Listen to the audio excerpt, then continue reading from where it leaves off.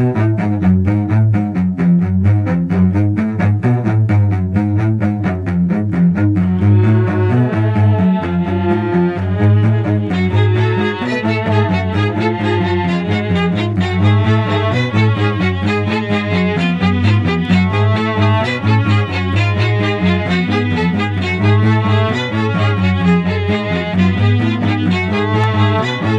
Overload podcast.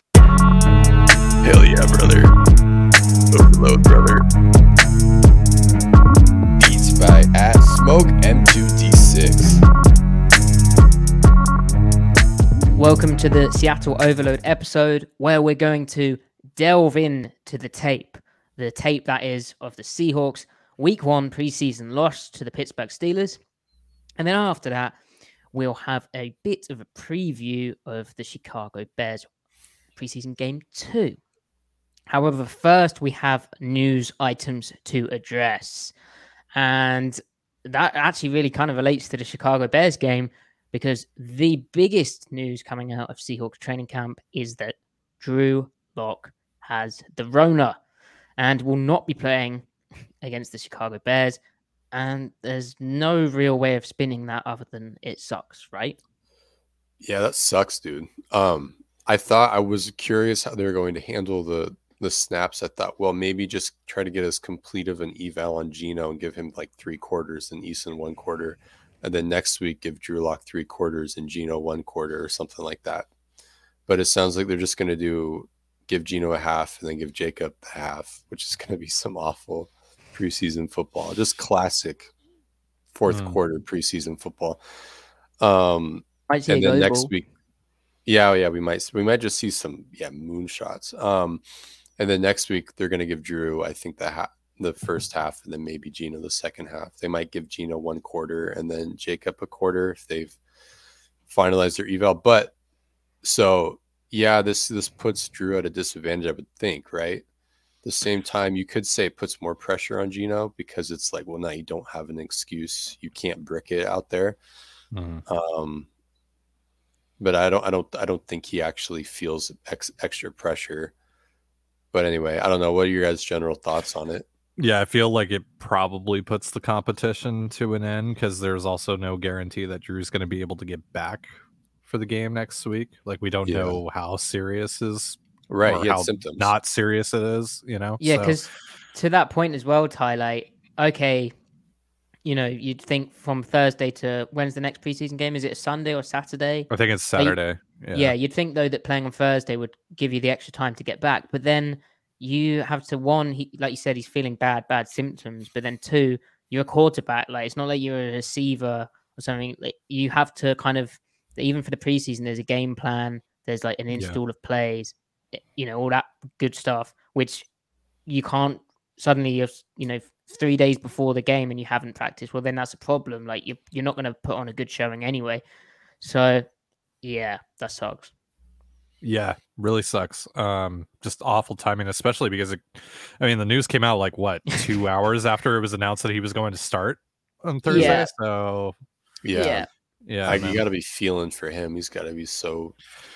Well, the other thing that we have to keep an eye out for now is, like, he was obviously around other people. Like, what if, and obviously he's been in the quarterback room. Like, what if Geno gets sick as well? Or what if Jacob Eason gets sick as well? Like, what happens at that point? Like, that would suck. Yeah. Then it's Wildcat, put Travis Homer at quarterback. Like, seriously, what happens in that situation in the preseason? Do you just go sign a guy, I guess? Yeah, because like the receivers need the work and like the O-line needs the work, right? So you probably have an emergency guy. Who didn't they have another guy in camp earlier? Like for mini camp or something. Yeah, the guy from Western Michigan, Ellaby, right? Caleb, yeah, Caleb Ellaby. Just get him back here. Like, hey, do you remember anything? Well, apparently he was like the worst quarterback of the Pete Carroll Johnson practice. It was that bad. Which, interesting. Sorry, Caleb. But did they bring Magoo back and then didn't they cut him? Yeah, I think it's got to be Magoo. I think you call up. He's the ghost roster quarterback. John Schneider has a big red button underneath his desk. What's BJ Daniels doing right now? Yeah, you call up BJ. Remember they moved him to receiver? Yeah. Dude, he should have been a safety. He would have actually, if that was his calling card from the get-go, he probably would have been a heck of a player. Hmm. Anyway, he ended up going to the XFL. He was on the Dragons roster. It didn't go well, did it? He was just the backup, so yeah, he didn't play. Yeah. So other news. Kenneth Walker has a hernia, but it's only a little hernia, and it's not a sports hernia. It's a real hernia, yeah. So, and Pete was playing super coy in the presser today. It's not a surgery; it's a procedure. Well, I actually have a source on the exact hernia that it is, but it sounds like he should be back for week 1 of the preseason. He's already done his procedure, is what I was told, but Pete said it's still coming. So it's pronounced. Well, I don't know how it's pronounced, but it's a inguinal hernia. Inguinal hernia. Interesting. Inguinal. Probably not that one. But yeah. So and what does that mean, Doc? It's most common in men. So he is a man, but the Seahawks have never seen this before in one of their players.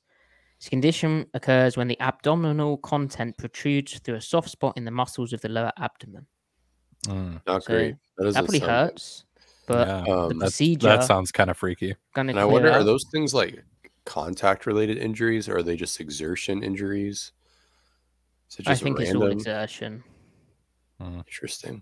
Man, all these soft tissue injuries that are crap. I don't know what the actual numbers say. I'm sure there's spreadsheets somewhere, but it does feel like Seattle always has these, even before people call him Ivan the Terrible, which seems a little harsh. But the guy from USC, it might be anecdotal. I don't know if it's related to what they're doing, strength and conditioning. I don't know, but I don't like it. The Terrible. I don't like it. No. I would like them not to be accruing all these injuries personally. Wow. Yeah. Personally speaking, I would like the Seahawks to be healthy. Yeah. So, and on hernia news, I also, this is breaking news. I've heard that long snapper Tyler Ott also is going to be playing through a hernia, but I don't know what the type of hernia is. But that's like who's their ghost roster? Well, they don't have one. Like no one who has a ghost. Well, they must do actually. You don't have like I don't know, but if it has to be one of the centers, right? Yeah, maybe that's the button right next to. That's the green button next to John Schneider's big red button. Yeah, it would be a center, like a tight end, right? But to snap a football, right? If you're playing through a hernia, I don't think it's as big a deal as if you're going to block someone. But then, like on punt coverage, you have to go and get downfield because no one's allowed to cover you. So you should be one of the first getting downfield. So we'll see how that plays out. Yeah, I suspect Clint Gresham is a little over the hill these days. Nolan Freeze. Perchance. There'll be a guy who has all these videos on YouTube and was one of the best ones in college, but just never got picked up because it's a long snapper. Yeah. Who was the guy from Oregon that they signed? The long snapper. He was like a UDFA, like I don't know, 6 or 7 years ago. He was a long snapper. This is a crazy pull. I don't know how you're remembering this. Wow, that's crazy. Snap longer, not harder. It's tough. All right. There you go. You could coach him up. But Walker, I mean, they have Penny, who hopefully should be good to go by week 1. Because we've heard Pete say before that guys should be fine to make it back for something, or they're aiming for something, and then they don't. But Walker, Penny, Dallas, and then Homer feels good enough to me. Sure. And then I don't know anything. I don't know if I liked what I saw from Darwin Thompson. I don't know if I gave him enough attention to really be fair in saying that. So I think he'll be cut. What is going on with Josh Johnson? He was our preseason hero last year. 0 snaps. He also unfollowed me on Twitter. Wow. I hope things are going okay there. I hope he's not like having a bad camp or anything. Maybe are they trying to heard anything about him from camp. So they don't want to. They're planning to cut him. They don't want to show too much.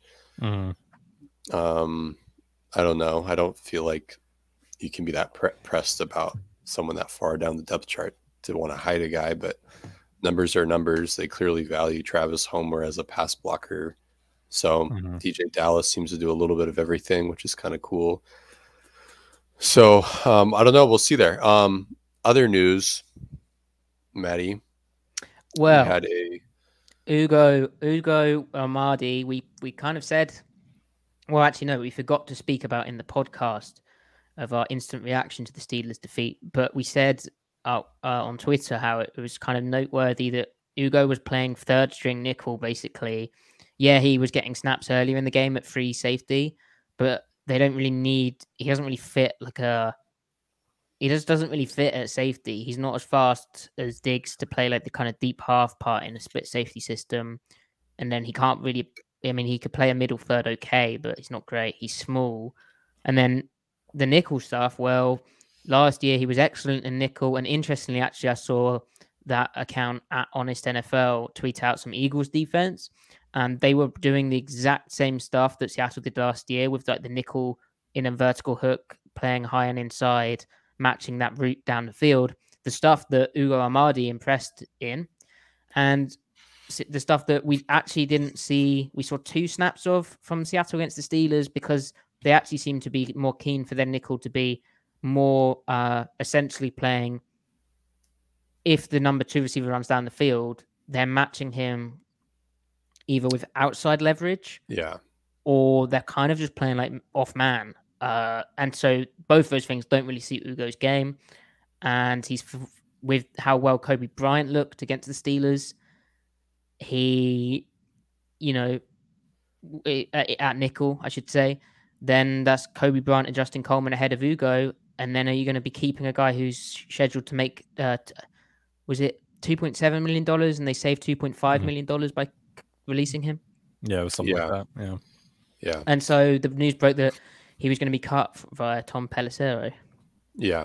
Yeah. He's always had this weird tweener skill set. And we literally said before 2021 season in the DMs, we don't have, we're not going to find it, but I can't provide proof, but we said like, oh man, Ugo Amadi, he would be best as like an slot overhang in a 2-high match team.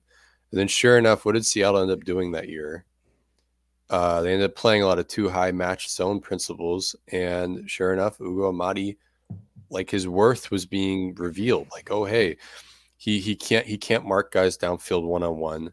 He doesn't have the range to play deep in the shell, but he can combine his brains and what athletic tools he does have to carry routes, but then zone off and then get zone eyes on the quarterback and relate to other routes, melting, like single-handedly defeating concepts to the passing strength really frequently and really nailing that role. And Seattle's certainly still going to be doing some of that, but like half quarter, just Sean Desai, Clint Hurtt, like they're going to still be doing some of it.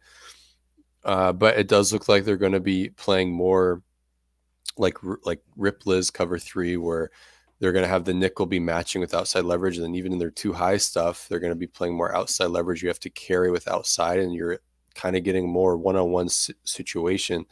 And that's just not what Amadi does he doesn't do that well, right? But so when they do play the vertical hook stuff from, cover 2 to that side where Ugo does excel, that means when Ugo's on the field, the offense knows, okay, we kind of know what coverages they're going to be in. And then you become predictable. So Seattle wants to be able to blend and weave in and out of their calls, and between what Kobe showed, Coleman shows, it makes more sense to commit to Bryant now there. Yeah, even Coleman, like this preseason, Griff, you were talking about, and we were talking about how Coleman would be the man nickel and Ugo would be the zone nickel. Well, you can't. That just you can't do that. It doesn't work, and especially with how the defense is leaning more into the man or outside leverage stuff, it just doesn't work. You can't. It's too specialized. Yeah. And so, like, relative to expectations, Ugo really did nothing wrong here. That's what sucks about it. Like, he is exactly what he is, and he excels in that role, but it's just his lack of versatility isn't enough to, it outweighs however well he did excel in his role. So hopefully he gets a lot of playing time in Philly and etc. As far as the other end of it, JJ Arcega-Whiteside, I mean, yeah. So they then got a trade in for with the Eagles for Jay Jaw, who it feels like a lopsided trade in the sense that Ugo, Seattle didn't want Ugo, but that was just because of a scheme fit issue. Whereas Jay Jaw ain't been a good player in the NFL. Yeah, I mean, is he even going to make the team? Seattle kind of has a logjam at the bottom of their receiver. Yeah, I don't think so. But I mean, well, right now, Cody Thompson got put on IR. That's something that we didn't talk. That's another news item that happened this week. Marquise Goodwin and D. Eskridge have been hurt. DK and Tyler didn't play in the first game, so they were, the ones were basically Derek Young and Bo Melton in Pittsburgh, because I don't think Swain played either, right? No, he didn't. You're right. They were.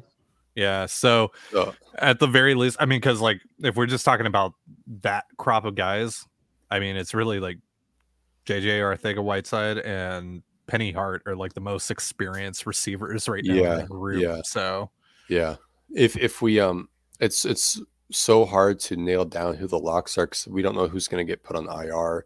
Goodwin could be a surprise vet cut. If say Eskridge comes back and he just shows enough, they might think, okay, Goodwin's redundant now. I think it'd be cool if there's a reality where Goodwin can play and Eskridge can play together just because there's talent there. Mm-hmm.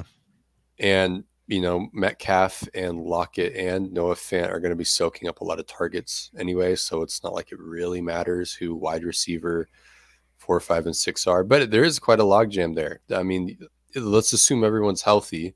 Let's assume the top 4 are, for the sake of discussion, the top 4 are Metcalf, Lockett, Goodwin, and Eskridge. Let's say they're all healthy. They're all suit up week 1. After that, you got Swain, you got Penny Hart, and then Cody Thompson's out of the picture now for the moment. And then Cade Johnson, Aaron Fuller. Like there's a bit of a logjam because all those guys are not doing well. They're not doing poorly, right? Like they're all doing some things. Penny Hart is a guy that just keeps sticking around every offseason, like clearly does stuff in camp. He's been name dropped by, 2 different offensive coordinators for a guy who just does stuff. So it's like, all right, you don't get name dropped for no reason. I know we're still talking about practice, but it's something. So I don't know what they're going to do there. I think a lot will depend on who gets hurt, who doesn't get hurt. Which I hate to view it that way, but that's just reality. So if someone gets hurt, that's a way for Arcega-Whiteside to stick on somehow. So I don't know. I mean, I also wonder though, because he was playing tight end in Philly. They converted him to tight end this offseason, but now the Seahawks are going to use him as a wide receiver. I kind of wonder, like, obviously I haven't seen him. I know that he's reported to camp and he's practiced now, but I wonder, like, can he actually play wide receiver? Has he added too much weight to actually properly play wide out? Like, I don't know. We're going to have to see that as well. So I don't have any sort of expectations for him. Yeah. Honestly. Yeah. I just kind of feel like he ends up getting cut. Yeah. I mean, this is a flyer, no risk. It's funny because you're literally kicking the tires. In that 2019 draft cycle, he was the, people legit discussed whether it should be him or DK Metcalf. Like, he was crazy. I don't know what people saw. I remember back to our friend Bryce Rossler tweeted at the time that he wasn't even the best tight end on his team, which the move to tight end's been in his background for a while, and the fact that they're moving him back to receiver, he won't make the team. He does have hands. He does have hands, and he is good at boxing out at the catch point, but he's not good at anything else really. Okay. So it's just there are a lot of guys that are actually kind of catch point monsters that don't do anything. I mean, Jazz Ferguson, right? It's better to be open to. Getting open is really the premium skill set in the NFL, not hands, not catch point. But we'll definitely see Jacob Eason hit him on a fade or something. Oh yeah. All right, now we'll see something. If on Thursday Jacob Eason throws for 350 yards, what do we do at that point? And Gino gets COVID. Yeah. If Jacob Eason throws one dig route, He's QB1. No. All right. Yeah. I don't know. I think we beat this one to death. We'll see what happens. But the best thing about this news was it inspired a tweet from Mariner. I hardly know her, at Wrong Opinion Man on Twitter. So already great endorsement. And if you're watching on the YouTube, you can actually see this tweet right now. If I actually know how to share a screen, there we go. So Ty, me. The tweet says at Matty F Brown and at C Mike Spin Move going through JJ Ortega Whiteside tape post trade. Well, so it is pronounced. Who is who. It is pronounced Ortega Whiteside, right? It's like Barcelona. Oh, I said Arcega. Why was I saying Arcega? I thought, now correct me if I'm wrong, but if you were in South America, they would say Cerveza, not Cerveza. That's a good point. What is the heritage of Arcega Whiteside? Has he got some Hispanic roots, or is he actually from Spain? Is it an Arcega? Wait, it is Arcega. Wait, how are you? Is it Arcega? I've heard I've only heard like people say Arcega. Interesting. But well, I maybe it's feel they're pronounced trying that way. too hard. And we're wading into waters where perhaps our ignorance is showing greatly here. No, I'm not ignorant. I think I know. Okay. All right. But it is Arcega. If you were going to order Corona in Mexico, what would you say? Cerveza? Therona. Therona, yes. Coronavirus. Yes, indeed. Okay. In the comments and actually educate us, because I'm so adamant that I'm probably wrong. But anyway, Ty, who is who here? I mean, because you don't sleep, I think the answer is pretty clear here. And also because Griff, is Geno-pilled, and to me, Coraline looks very Geno-pilled. That's what the film is. Yeah, I watched this in the cinema. I think when I was like 13. Yeah, good film. Is that about right? Yeah, it's a good film. I don't really remember it. Isn't there like some big spider or something? Yeah. All right. So yeah, I'm gonna say that you're what's his bucket there, and Griff is Coraline, and then I don't know. I'm the computer. I'm the lights. I'm the coffee. Whatever. You know what? Actually, in the comments below, let us know who you think or what inanimate object in this picture you think I am. I think I think Coraline has very good eyebrows, which mine are all right, but Griffin's are a different level here. However, I probably look younger than Griffin. However, we both enjoy coffee. And then, interestingly, I never noticed this, Michigan State sweater. So, Kenneth Walker the third.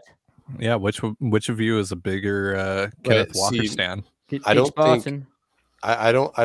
think that looking at their ages is the right way to go here, because that's like a more literal translation. We're trying to extract abstractions here.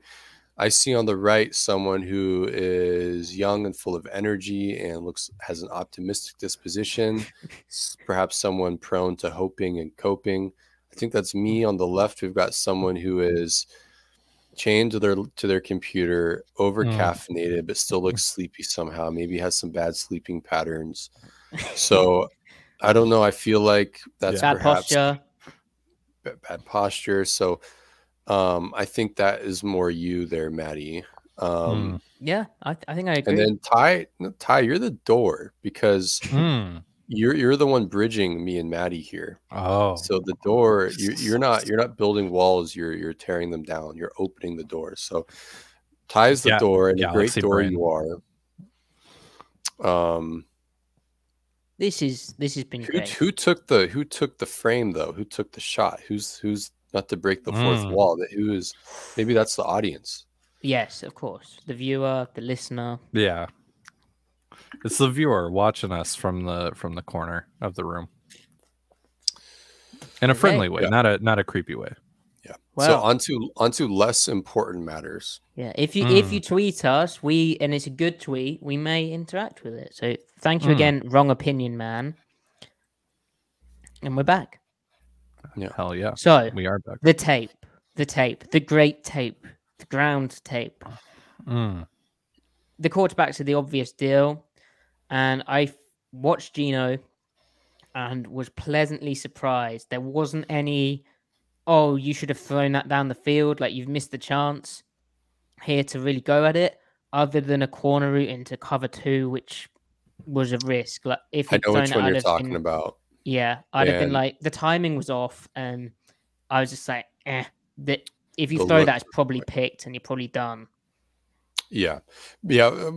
Before we really dive in, framing how each of them play, there's definitely an element of neither one wants to be the first one to throw the first interception. We know, and Pete Carroll knows, interceptions are going to happen no matter how careful you are. They just are. Obviously, throw fewer of them than more of them, right? That makes sense. But yeah, that's definitely informing their play a little bit. There's some hesitancy. But yeah, I agree. There wasn't stuff downfield like that framework of play style that didn't affect Geno downfield so much. Oddly, and Maddie, not to jump your gun here, it was a little. Okay, so all in all, it was in quick game. Geno turned down 2 looks. There were counted 2 of them that last year he threw without hesitation. The good sign was he was reading the play out correctly. He knew what he was looking at. He just didn't want to do it. The linebacker would have jumped to one of the. Okay, so one of them, it was 3-by-2 formation and the orbit motion, the weak slot to the trip side. So now it's a 4-by-1 post snap, and he goes quads, which means 4. So he looked at Derek Young's slant, was covered up, wasn't a good slant route. The corner also made a good play. So he immediately goes to the backside of the play, which is what you're supposed to do. And he is staring right at the little snag, the first snag route. And it's there. And he threw that literally 3 times in the exact same context with nearly identical proximity to the defenders, the receiver to defender, last year in the regular season. And he just didn't throw it. Yeah. So that tells me, the linebacker had just started to throttle down and break into that. And it probably would have been a tackle as caught situation, but one of them would have. Or a really lucky pass. Well, not lucky, but like the receiver should have secured the catch, but like the tackle knocks it loose and it's on the receiver. But like he should have thrown it. And also on that, the second inbreaker, because it's essentially what you'd call a double China concept. So 1 runs in, 2 runs in, 3 runs a corner route. And it was into cover 2 on that side of the field. And then you've got as Griffin said, the orbit into the flat as the check down. So it's a 4-strong concept. But like the second inbreaker from the 1 receiver, he could have thrown that as well. If he'd just gone no and then gone again, there was a window for that as well. So okay. So there was that one, and then there was another. I think it was like it was the 3rd down that he scrambled on to convert a 1st down. Yes, that was a big one. So that was the play after that corner route into cover 2 where I said he could have thrown that. See, but if his shoulders gear for that corner is bailing it wouldn't have been that advisable. I'm not dinging him for that. But I'm saying they then ran another cover 2 beater and they got cover 2, where one of the outside receiver, they're stacked up. The outside receiver is off the line of scrimmage. He delays his release and then just sits down. And then the other guy runs a corner. And as Geno's back foot hits and he looks at it, the corner's holding his depth near the sticks because it's 3rd and 2. But he's off. And then there's an inside defender who's like throttled down, but he's still off. Like if you just ping it in there, like how Locke did for his touchdown from the bunch, where the ball's out as the receiver turns, he catches the football. Like it was there. There was an opportunity there. So, and I wondered if he was actually equally worried about the corner coming from behind and punching the ball out as he was the linebacker jumping it.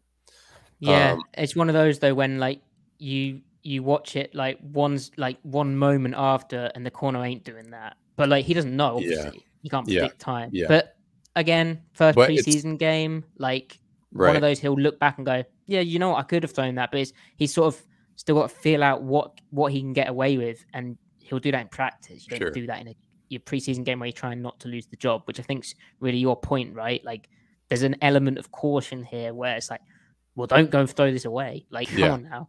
Yeah. It's so cool that when he did extend, he was able to make plays happen. Like on that one, it was like the scrambling was controlled. He was trying to exhaust the concept as he was reading it out. Keeping his shoulders like only squaring when it was time to really bail, like keeping his shoulders perpendicular to the line of scrimmage, which means if he feels like something could be thrown, he's in a position to throw it. He doesn't have to reset his feet. So like stuff like that is good. It was cool that on his first completion, I think it was like a stick concept into like this weird, I didn't really like the backside concept. They had Noah Fant on an over the ball route, which he did not have a good release off the line. Then they had like I guess it would have been an alert. Oh, that was this play. I was like, okay, we got someone here with Geno. So it was a stick concept into cover 2 front side, right? Yeah, and it was covered up, and he read that it was like he read the cloud corner. It wasn't there, and the front side concept wasn't there. So what does he do? He transitions, keeping his base, keeping faith with the play. And Noah Fant is very much not open. And so now the play's dead. He got bashed up at the line of scrimmage, like rerouted to hell. It's like, what? So at that point, the play's dead. So he extends out calmly, and he gets everything he can out of the pocket, everything he can out of the concept, extends out to his right, and they immediately go into scramble drill. And really, I mean, yeah, it was 10, 12 yards downfield, right? But it was still a strike. It was a perfect throw on the run. And one of the things I worry about with Geno Smith's arm in general is off-platform throws in the pocket, and then also on the run throws. That's where he's proven that he can be accurate, but he's proven that he can also be inaccurate. There's simply variance there, and you never know what you're going to get. He was very accurate throwing on the run today. I'm by no means a quarterback mechanics expert, but like when he seemed very tight. Like it all seemed nice and connected in a good way when he was throwing on the run. Nothing was getting loose and flopping around, and then that's when the errant throw comes, right? Like it all seemed nice and compact. Yeah. And then he had other quick game throws, and just, quick game simple, making the right pre-snap read, choosing the zone beater side when it's zone, looking to the man beater side when it's man, right? And he was accurate. Like that one throw, I think, was it to Aaron Fuller? Like he's in the vacated space and the sort of like snag concept, 3-man snag concept, and he leads him so that he can fall in between the two zone defenders. He doesn't have to, like go back to the ball and then get upfield. It's just kind of all the little tiny stuff in there. He does well. I hope that we see some like stick nod so that we can see what he does at the second level in quick game.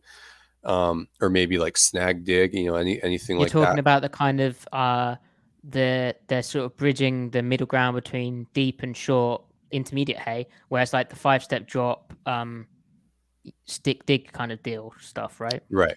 Yeah. And the stuff Russ wouldn't throw. Right, because that's, if you're going to run that much quick game, which I don't think Seattle will now. I think they'll run more pure 5-step. But if you're going to run that much quick game, at least be able to have second level quick games. Let's have a layer to punish. So they can play off one another, right? Yeah. So overall, Geno, he had 2 deep ball throws in the like 21, 25 yards.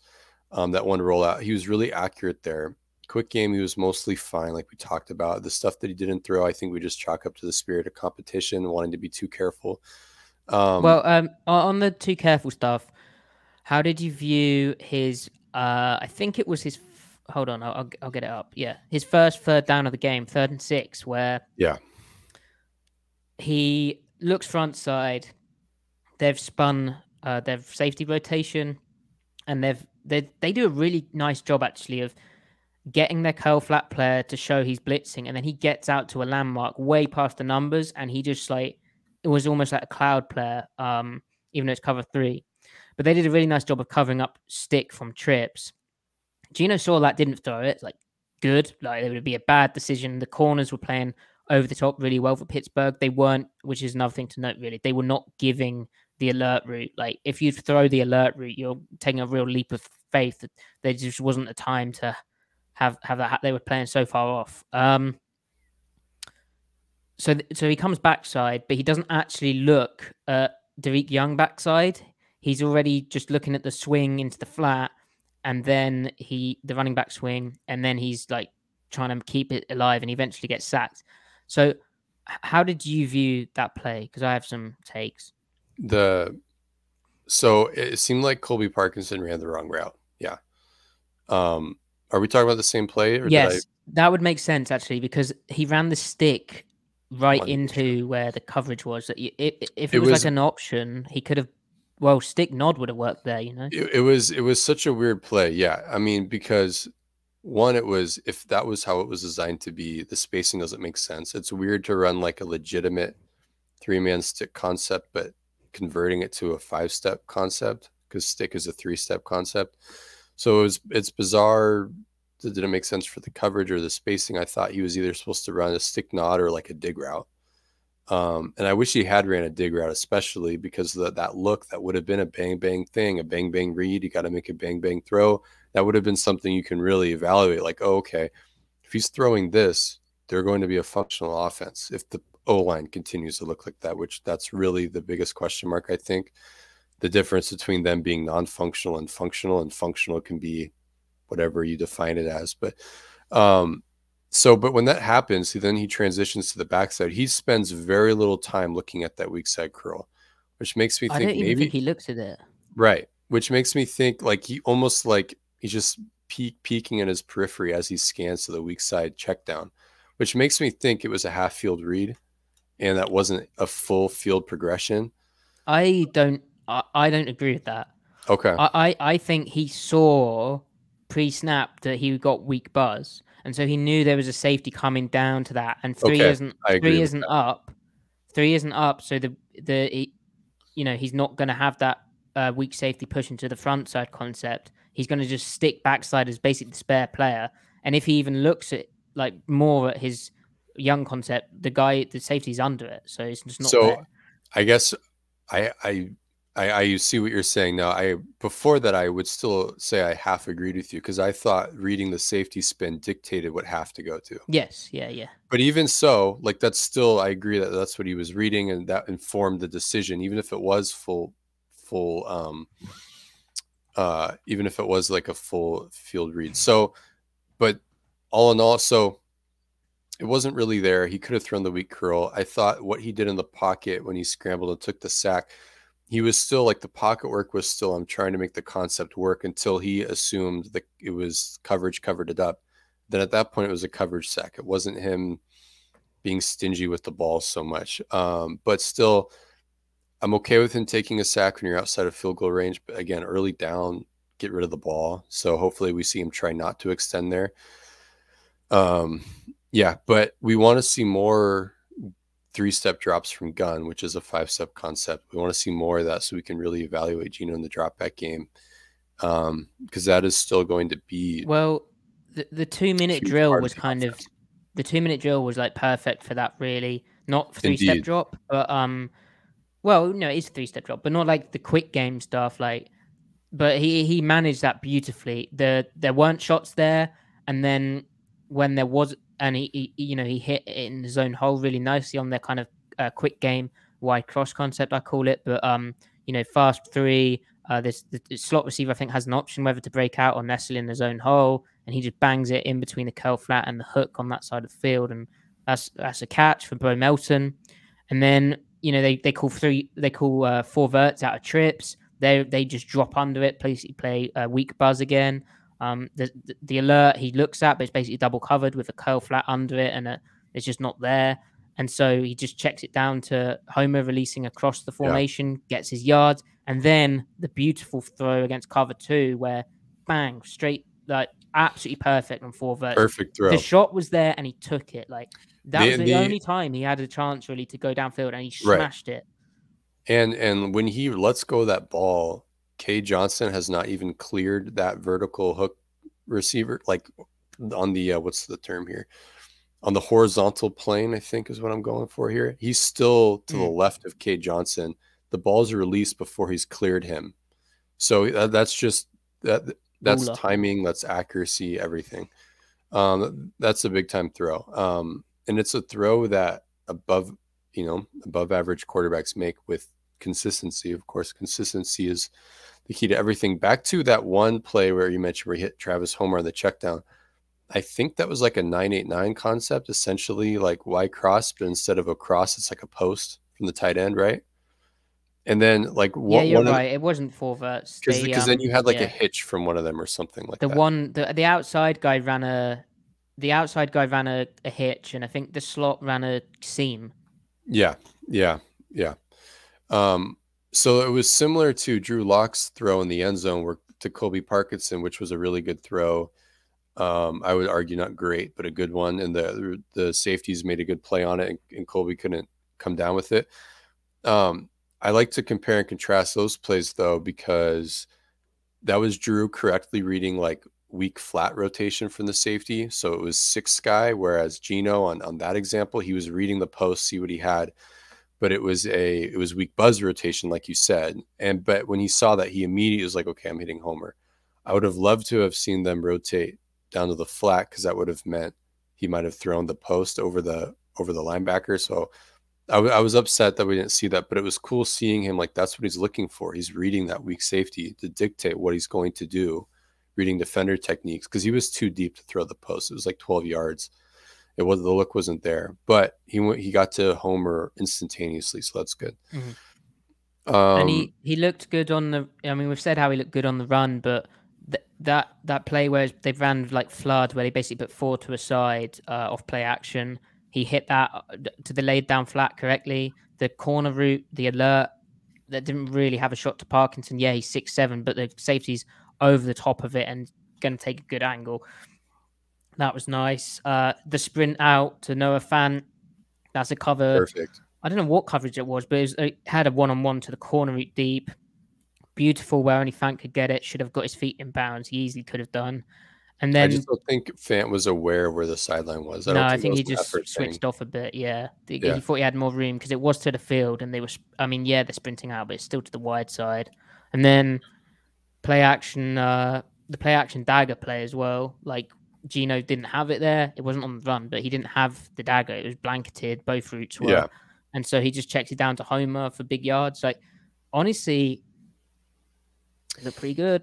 For what was called and what was available, he was clean, accurate, and then the subjective stuff, like poised and controlled, And the only critiques I think that are to be made are he passed up some quick game looks that he normally never does, even when he was in New York. The 2 ones we've spoke about, yeah. Yeah, and we beat that drum to death. So hopefully, just next week, same context, let's hit it now. It's worth saying, as we said after the game, immediately after the game, the drives which were stalling weren't really Gino. But now we've watched the tape, we can confirm that it was mainly we've said about these 2 quick game opportunities, but there was a few periods where they tried to run the ball in short yardage and didn't get it done. The duo play where they broke that up, and then he just didn't. At quarterback, you still have to have the opportunities, and Pete Carroll spoke about how this will be decided by the guys who take the opportunities, and Gino took the ones which were there. Yeah, So transitioning to Drew Lock. Yes. Before we get into the nitty gritty of certain things, do we just kind of want to characterize what we saw, like broadly speaking? Well, Griff, you start. Okay. Well, I really set myself up for that one, didn't I? I think overall I'll just say this really quick. I think Gino had the better game, but Drew Lock still, relative to what we're talking about here, Maddie has just casually disappeared. By the way, Maddie took offense to that. Given that we're talking about 2 guys that we generally don't have a lot of confidence in overall, broadly speaking, we're not trying to replace Russell Wilson here. Drew Lock still inspired confidence, kind of, controlling for expectation. Mm-hmm. I still thought he had a little more kind of, the inaccuracy, the accuracy variance was there. He had some really good strikes. And then he had some little inaccurate things, like he almost threw I guess you could call it a pick. It was a tough route to throw, though, in the end zone. It was dropped by the defender. But then he had the really nice throw to Colby Parkinson, throwing, into a tight zone window requires velocity and placement. I think for that to be completed, because it was really good coverage, great throws beat really good coverage. And I think he only had a good throw there.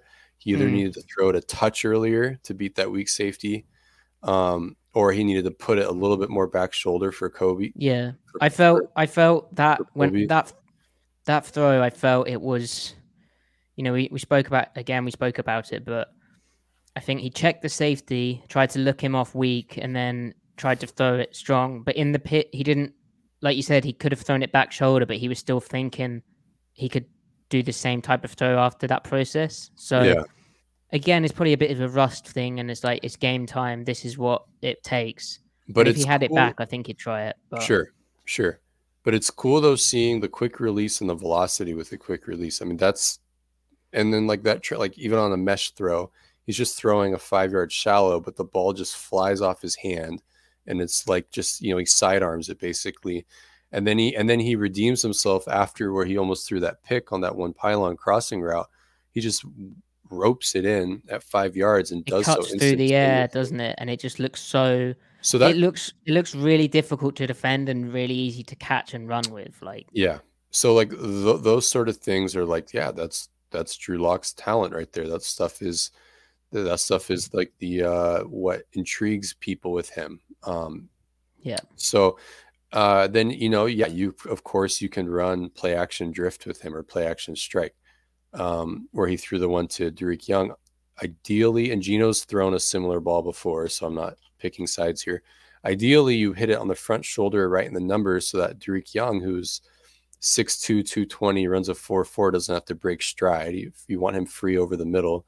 He hit him a little back shoulder, and he had to elevate forward a little bit, breaking his stride, but still got the completion, ripped it over the middle. Good stuff over the linebacker's head, who was biting on the action. So, you take what you get there.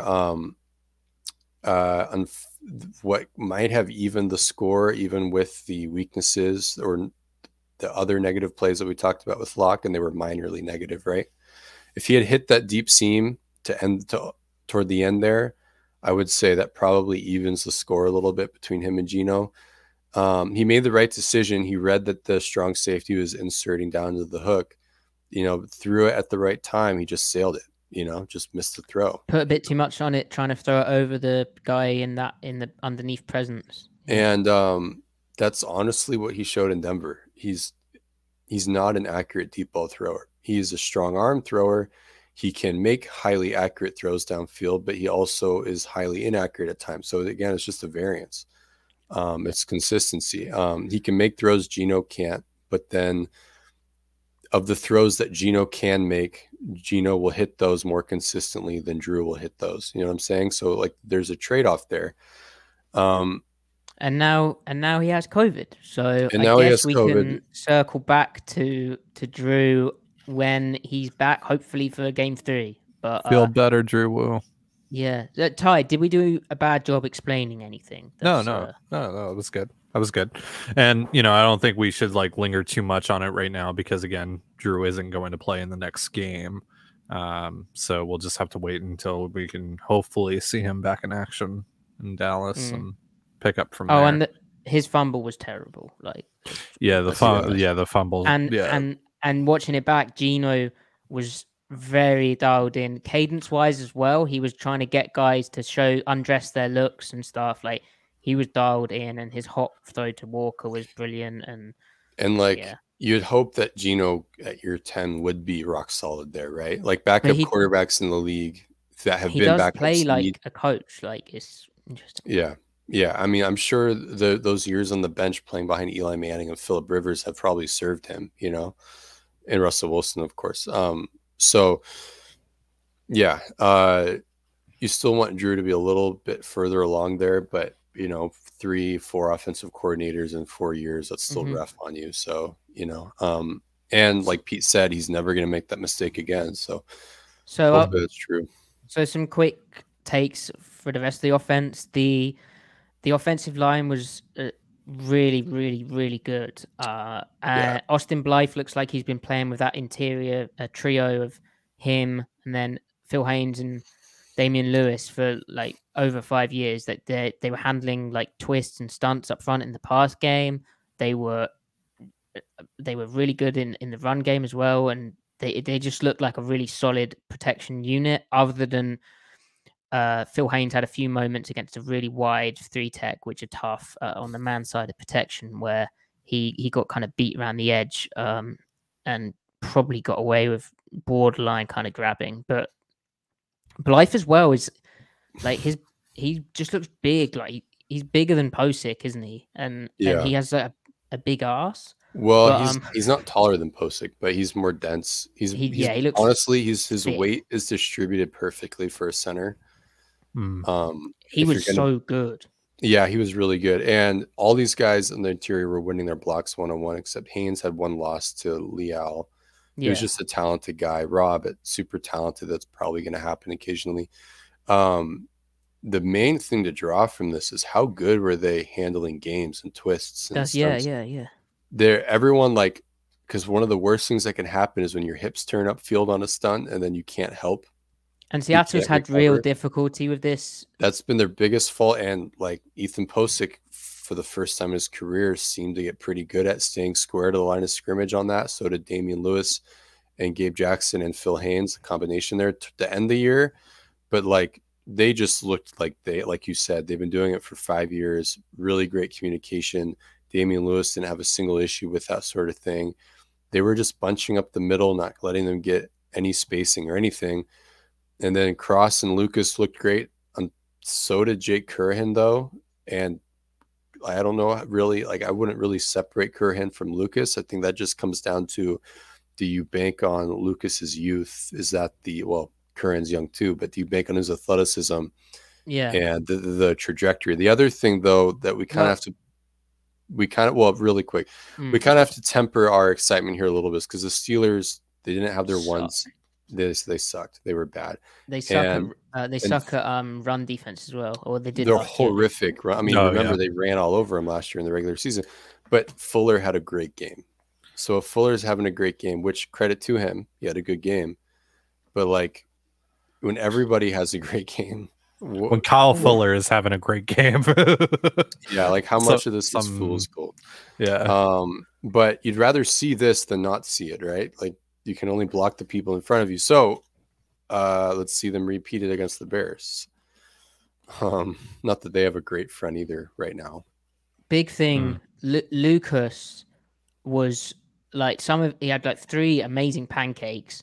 The chemistry and understanding he also had with Noah Fant was like, I was like, how on earth are they doing this so well? Like his first pancake, he has a 6-tech, so that's a guy head up on Fant, and he has a and the 6-tech goes really flat down the line of scrimmage, so basically to Lucas jams on him and then wins leverage and knocks him to the inside, knocks him over. Really good.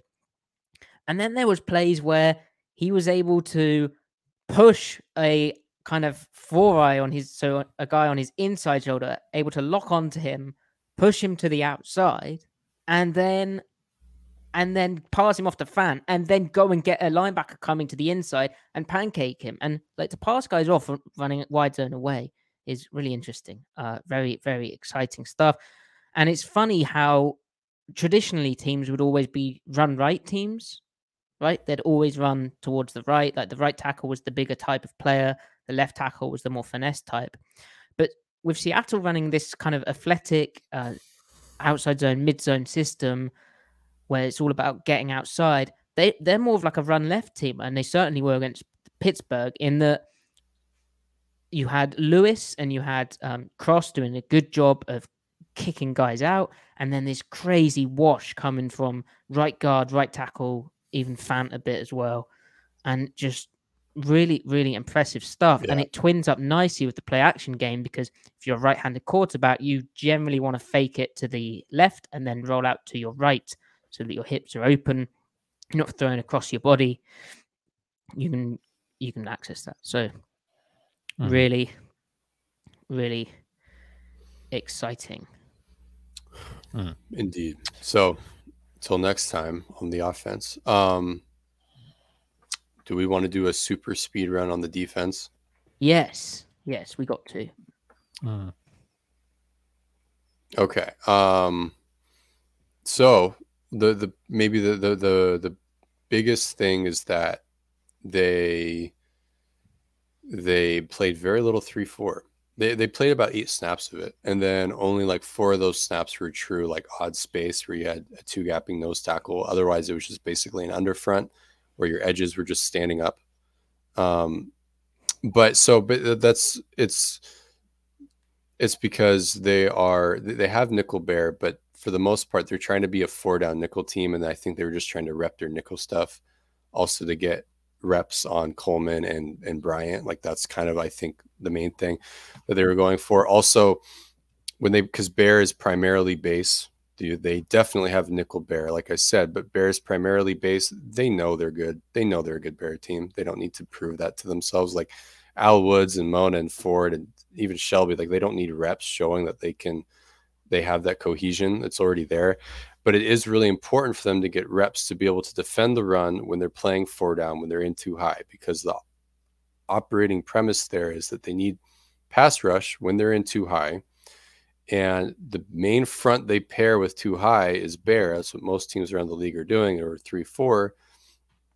And it's really hard to get a 4-man rush out of bear. So if you can defend the run from 4 down to when you're in playing cover 2 or quarters, then that means your pass rush can stay juiced up. You can continue to rush the passer. So that's really the important part. And we'll see how they deal with that. So like, yeah, they were playing a lot of like 2-gap, 1-gap techniques on the interior with the tackles, buying time for the quarter safety to come in and be that extra fitter, so that they're not entirely gapped out. The linebackers, though, were still playing fairly fast. So I don't know if they're like playing true 2-gap techniques. It's kind of a combination. We're going to have to see more of it to kind of learn all the rules, all the if-then stuff. So you don't always get it. Coverages, they were doing some different stuff, and we alluded earlier, but Maddie, I'll lob that over to you. And then also comment on the front stuff if you got additional thoughts there, because I was rambling. Yeah, well, let's start from the nickel thing. So interesting that Ugo played 28% of the snaps, but some of that was at free safety. Kobe Bryant played 57% of the snaps, but some of that was at left corner. And then Justin Coleman played 16% of the snaps, which was exclusively at nickel. So if you kind of work out how those split, they were basically nickel for a lot. They ran like probably less than 10 snaps of base of 3-4 personnel, I'd wager. And like you said, a lot of even fronts and a lot of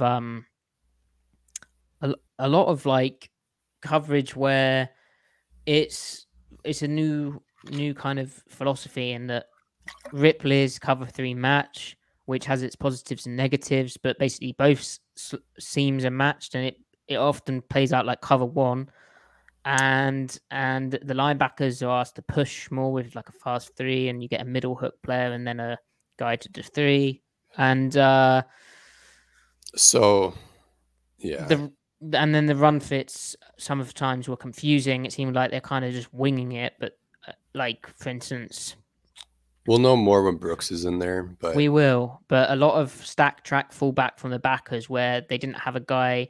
And it wasn't helped by the fact Matt Canada shifts all the time. And I don't imagine Seattle have prepared specifically for shifting. I think tendencies in general will be really big for this defense and how they can kind of fine tune their toolbox. We even saw that in the preseason game in terms of like offensive formation dictating what front you're in, and then the coverage menu that follows from that. And then like the fire zone menu as well. But like they fire zone, sorry, really quick, but they fire zone from even and from bear, right? Yeah. But yeah. For instance, like they'd play come out in like a 2x2 and have the tight end to one side, and then they'd shift him away from where Seattle had their courses safety. So like then there's just an open C gap where no one played into it. The linebackers were just expected to fall back into it, I think. But then like, they were kind of happened, but it's like I don't think the one difference is I think in the past Seattle would have pirated if they got that situation, but there wasn't as much like movements up front. And again, how much have they worked on this, etc., etc. Yeah. The big takeaway for me is we had a question from, I think it was Rusty Cole in our mailbag defense episode. Check that out. And he asked if they'd be running any more different 3-4 fronts. Well, they had like an under look, which was basically Bear bumped into under for the purpose of because it was there was 2 tight ends on that side. And they want a 5 technique in the C gap, right? So that the linebackers can stay protected, so they don't have that second tight end climbing free climbing on the second linebacker in the fit or any of them really. But then like Seattle also did it last year. They did that last year. Yeah. It's just it might be more common auto check, like immediately get into it because the answer last year was unless they played that front, the answer was if they were getting a lot of C gap problems when they were in bear against under center and even some gun, they were just fire zoning it to gain back numbers really wanted. And that stuff was really effective. So basically they have the fire zones that they want if they want to stay in their structure to defend the run, not necessarily to break the pass protection. They will have that, will be for other stuff, but then they also have this check that they can just auto check into. And so with that front, they were running what I believe is called tight will 6, and it looks different to like Seattle's under last year because both the edges are in 2 points, so it looks more like F3-4, right? Now Seattle wasn't going to get that last year because Carlos Dunlap doesn't like really working from a 2-point as much. Well, they did that Niners game though, but it was Taylor and Mayowa. Is why. Not. So but it was like a snapshot of it. Like this is like the full flavor now. Yes, the full flavor with the personnel that we spoke about. And then the tight will 6 thing is just quarter, half with the quarters to the strong side. And Blair did fill in more, but it's basically like philosophically is middle field open, right? But to me, it's not that different to Seattle when their middle field closed, playing weak rotation cover 3 under Frisco, and they get run strong because you have the turn back player as the Mike, then you have the run through player as the Will, right? And then your +1, your extra guy, is the safety on the backside looking to fit in where needed. That's with the cover 3 weak rotation. And then tight will 6, you have the turn back player, which is the Mike, or whatever they call it now. The strong inside linebacker. You have the run through player who trying to leverage the ball, which is like the weak inside linebacker. And then by the time they've done all that and the offense is trying to run, you get the free safety who's to the strong side trying to fit in where needed. Like he's coming down, he's run, and he's filling where needed.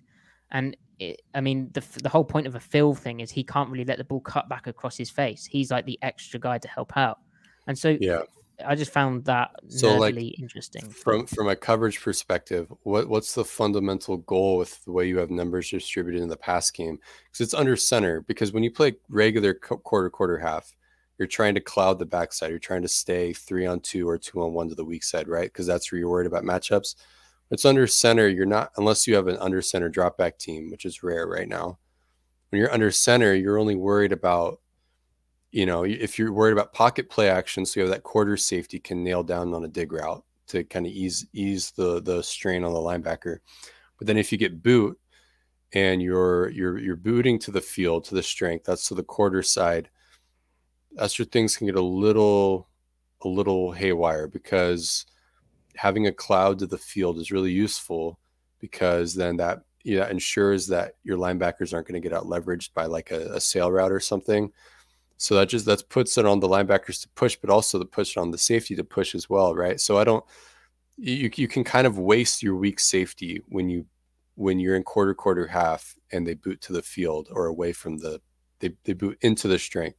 Because then what is he doing? I mean, he can nail down on the race route from the number 1, but it's still on the front side of the defense to push. So I don't know. We'll just have to see. And I'm not visualizing it right now anyway, but we'll see what the purposes of quarter half is for them coverage wise. Interestingly, I think the way they'll probably combat that is kind of links to what we saw against the Steelers, which is the corner other than when it got into gun, right, or when it got like more spread and we saw more obvious cloud play where they rerouted and zoned off, the corners played off and looked to play catch, but really they were just man turning stuff. Even if they were on the cloud side, they were just basically playing like off man. They were you couldn't really see it like that. Yeah. And so I think if you play it like that to under center, then you can push your halves. You can cheat the numbers, and if you get boot, the half safety can then scream over and push front side. And basically it's not toward half anymore. But I think that might be something to look for. But there's a lot of things where, because it's a new defense, we're sort of still working it out and how it all fits together. I think some of the players are still seem like they were doing some games up front to, well, not games, but like playing heavy up front in ways which was interesting. Maybe like a bit of Jimmy Pony from ends, but we don't know if that was a thing. It just looks like it was a thing to try and help things out. It's hard to do that though when your edges are 250, 260. Yeah. Ideally, you want the Michael Bennett's doing that. Like Michael Bennett would be perfect for this defense right now. Yeah. Miles Adams played really well. Yeah, So we're really quick on actual players and forgetting about scheme. Shelby Harris is a legit 3 technique. The guy pushes the pocket. He's fast. Miles Adams continues to show as much promise as you can show for a guy that's probably the bottom of the depth chart. He might climb his way up. Quentin Jefferson, I mean, he's active and stuff. Honestly, Miles Adams might be better than Quentin Jefferson by the end of the year. We'll see. Taylor still looks like Taylor. Explosive upfield, all that. He's playing on the left side almost exclusively. That's awesome for him. Uchenna Nwosu is as advertised. He had a good bull rush, one good inside move. Other than that, they didn't play him very much. Alton Robinson looked as good as we said in the reaction episode. He looks like he might be a little bit of a factor.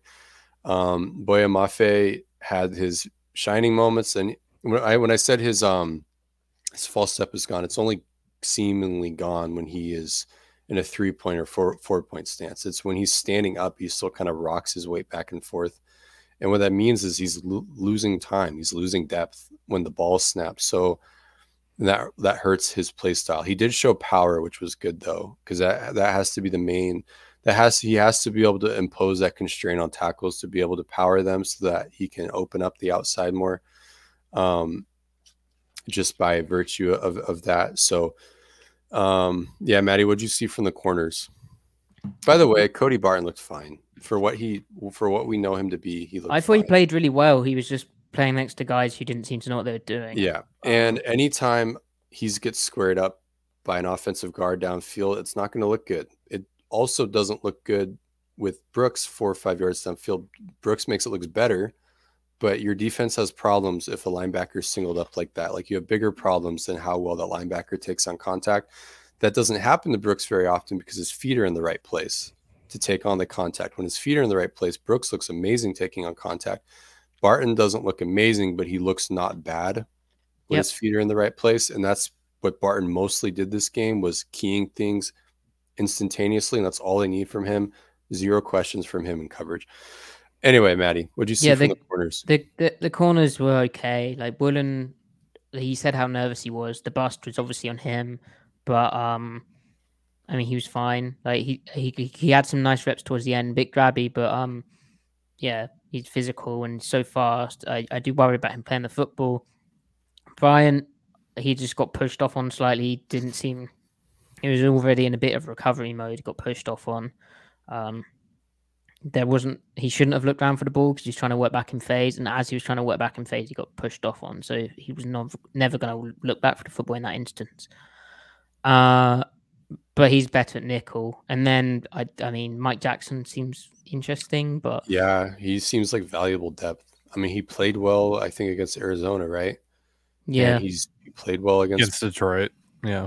Detroit. So, yeah, and he played well against the Steelers. So... He might be the last guy in the group. Amadi's exit might make it easier to keep an extra corner. He's big on special teams.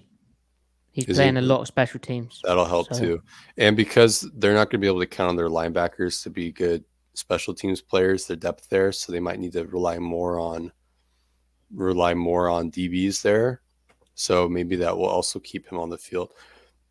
Absolutely nothing can happen to Brooks or Barton this year. If they do, they're in trouble. Yeah. Put them in bubble wrap. And I think that's probably everything. Ty, what did we do a bad job explaining? Nothing. I think, the only thing that I would add on the linebacker front, trade for Roquan. I'm not opposed. As I like Barton, Roquan's an upgrade on. How about when the Bears come to town on Thursday, you just keep him here? You just keep Roquan here. It's like a Dwayne Brown 2017 situation. Yeah, lock him in a closet somewhere, and just hope that the Bears probably just forget about his existence, and then he's yours. I think the Bears would forget about that, to be honest. Yeah, that seems like a thing that they would do for sure. Yeah.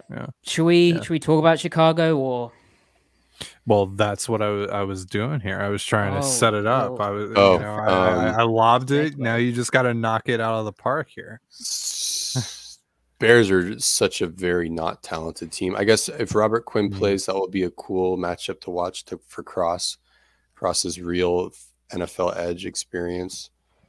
Their offense is like, I don't know what the heck. Like I don't really see what they're doing. Like they're trying to break Justin Fields. It seems like because their receiver group is okay. So I don't know. One thing is I don't know how open their competition is, because it might be that the first string is so not good that they play quite a lot. Like because they're basically third stringers playing as masquerading as first stringers. But Equanimeous St. Brown, Darnell Mooney, Byron Pringle is their first string.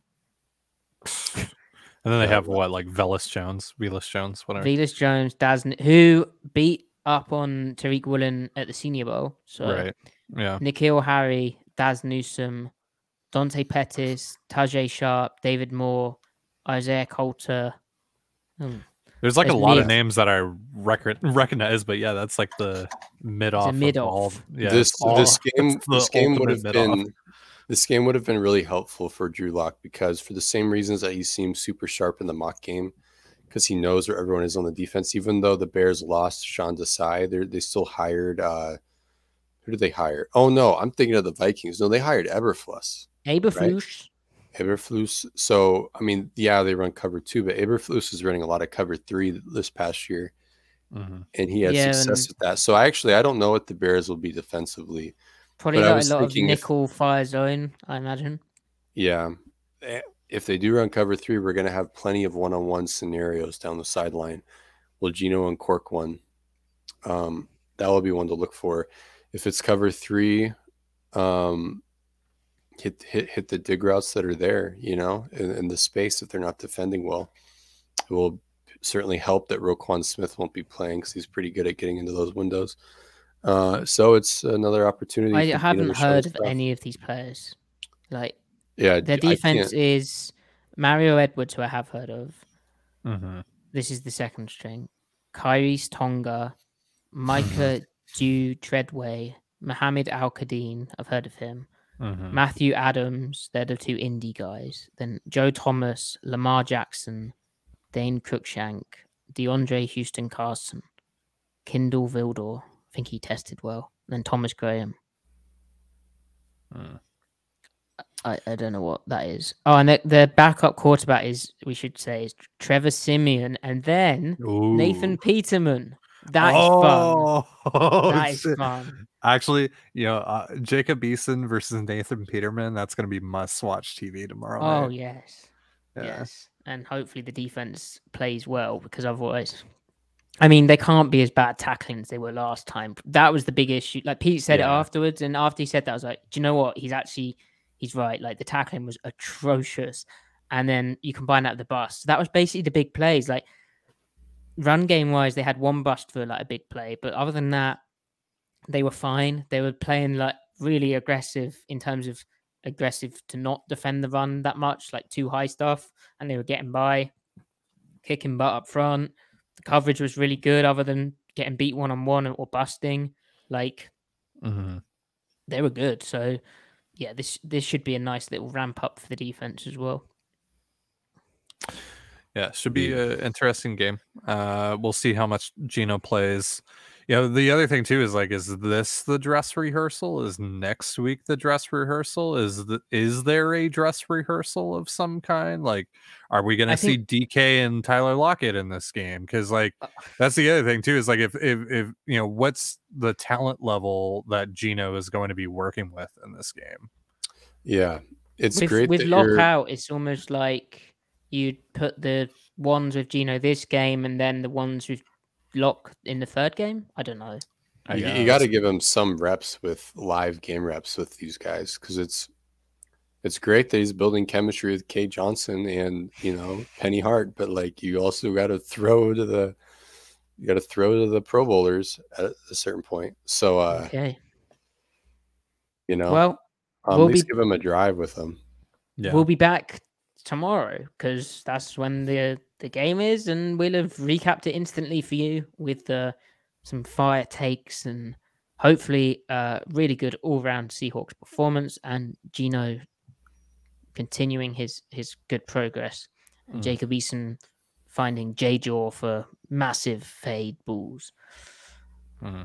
J-Jaw 220 yards. Jacob Eason 350 yards. Wins the competition. Just absolutely ruined their evals by all the guys that have been playing poorly to have a really good game, and all the guys that have been playing well to be bad. That's the worst when stuff like that happens. I know, because then you don't know what to believe anymore at that point.